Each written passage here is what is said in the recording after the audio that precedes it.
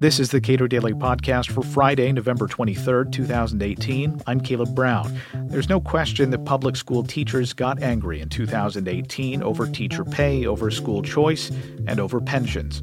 But what does compensation data tell us about the justifications for those protests? Victor Riches is president of the Goldwater Institute. We spoke at the State Policy Network annual meeting in October. I have my suspicions about this, but a lot of the teacher protests that seemed to have just sprung up in several states, that struck me as sort of a pre-reaction to the Janus decision. That is, we know this is not going to go our way. Let us take some pains now, take some effort now to translate the current level of political power that unions possess and turn that into electoral gains in November of 2018. So, to the extent that's true, and I don't know that it is, it's just a suspicion on my part. What do the data tell us about teacher compensation and about the degree to which they may be justified in this extreme outpouring of anger about what they're getting paid? Sure. Well, it's interesting, and I do think your suspicions are correct. The Red for Ed movement clearly is a union play. It was interesting. In Arizona, we had about 50,000 teachers marched on the Capitol, and their march was ostensibly, or primarily at least, for higher teacher pay. It was interesting because I've had a number of people ask me, well, what do you think of the Red for Ed movement out there? And you have to give them credit to get that many people to go out and march on the Capitol. But the reality is they're marching on the wrong place. At least in Arizona, the legislature and the governor do not set teacher pay. It's the school districts themselves that set teacher pay. And so when you ask what does the data show, well, at least in Arizona, there's a dramatic difference in teacher pay between those school districts that emphasize teacher pay and those school districts that don't. But even the average teacher pay in Arizona is right in line with the average salary in Arizona. So the notion that education is underfunded, that teachers have been underfunded, that data certainly does not bear out. Teachers have made this issue, they've tried to broaden it to some degree and say this isn't just about salaries. This is about,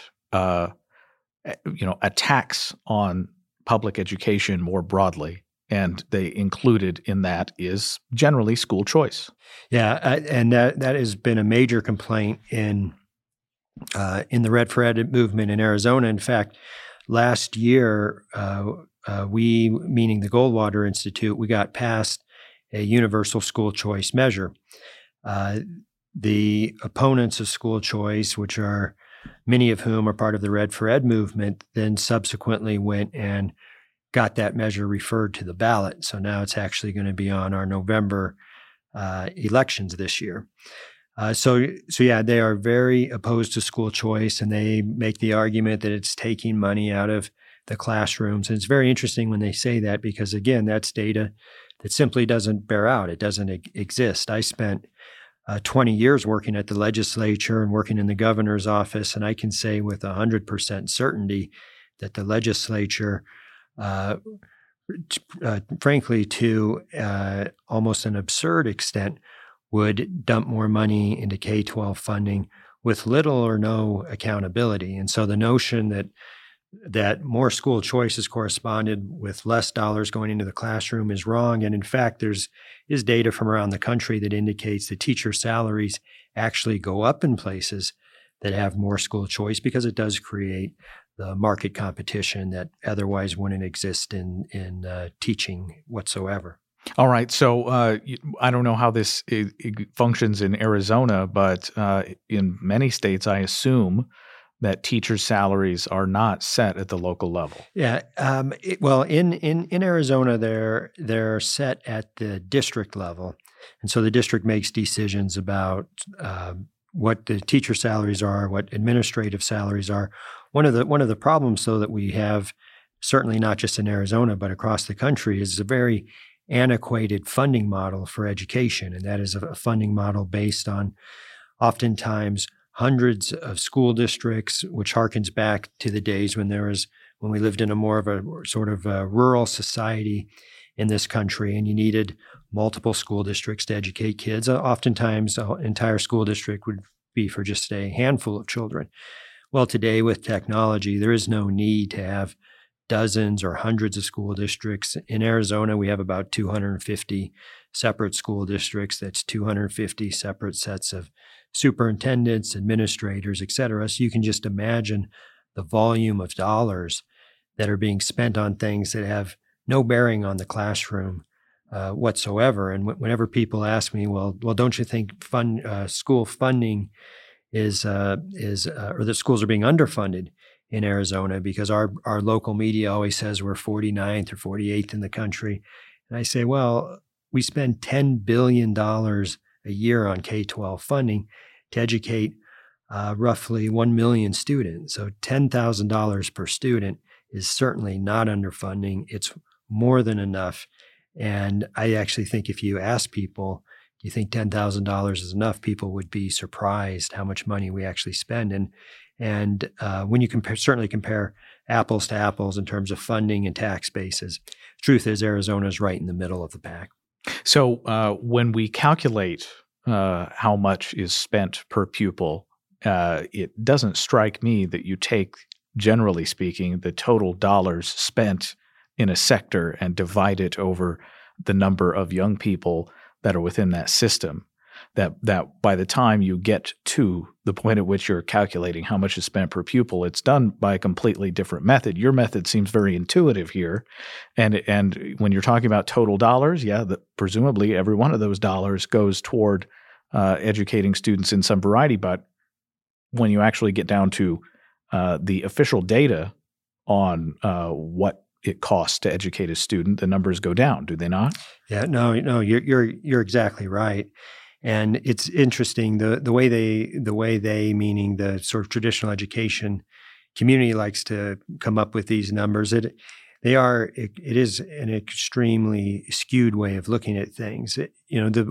As any economist will tell you, whenever you're trying to compare apples to apples, you certainly have to consider total tax bases. And so you can't look at places like Connecticut or Pennsylvania and compare them to a Utah or in Arizona. You can't look at states that have a much greater population of young people and also a much greater population of retired people. So two ends of the spectrum that pay the least amount of taxes, and say, well, we need to have the exact same type of funding system that a Connecticut has.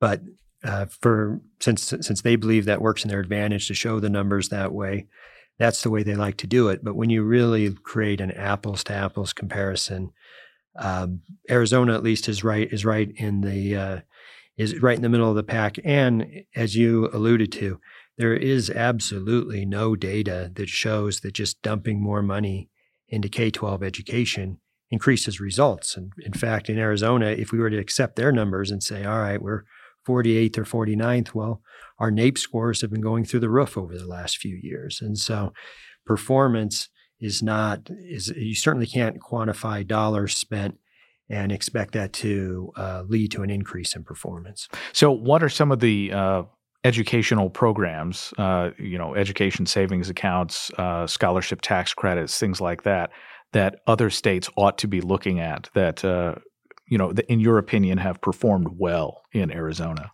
Sure. I think there are really four areas that are certainly worth looking at. Charter schools is at the top of the list, and at this point, most of the country, in one form or another, have embraced at least some level of charter schools. But charter schools, their performance, it's been demonstrated repeatedly. Their performance is through the roof. So. Through the roof. Quantify that, if you would. The both from a satisfaction standpoint in terms of parental satisfaction, but also academic performance, charter schools outperform public schools and just about every traditional public schools and just about every measurement. And I think it's important to remember the charter schools are, in fact, public schools. They are part of the public school system, much to the chagrin of the public school system, but they are part of it. They just happen to be a part that's working a lot better than the traditional public school system. I also think open enrollment is a very important element of school choice. That is where if your neighborhood school is not the school that best suits the needs of your child, you can move that child into a different public school without regards to how close it is to your house. And in Arizona, these open enrollment has worked out very well, both in Phoenix and Tucson, the two largest metropolitan areas of the state. Roughly 50% of parents are taking advantage of open enrollment.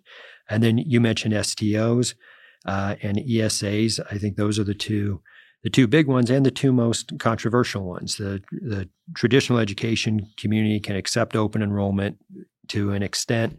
They're sort of living with charter schools, although they don't like them, but they're really opposed to STOs, and they're very opposed to ESAs. In their mind, ESAs are just another form of vouchers, which, of course, the traditional education community is adamantly opposed to, although they are opposed to it without any data to back up that opposition. Victor Riches is president of the Goldwater Institute in Arizona. We spoke at the State Policy Network annual meeting in October. You can rate the Cato Daily Podcast at iTunes, Google Podcast, and anywhere else you get your podcasts. And you can follow us on Twitter at Cato Podcast.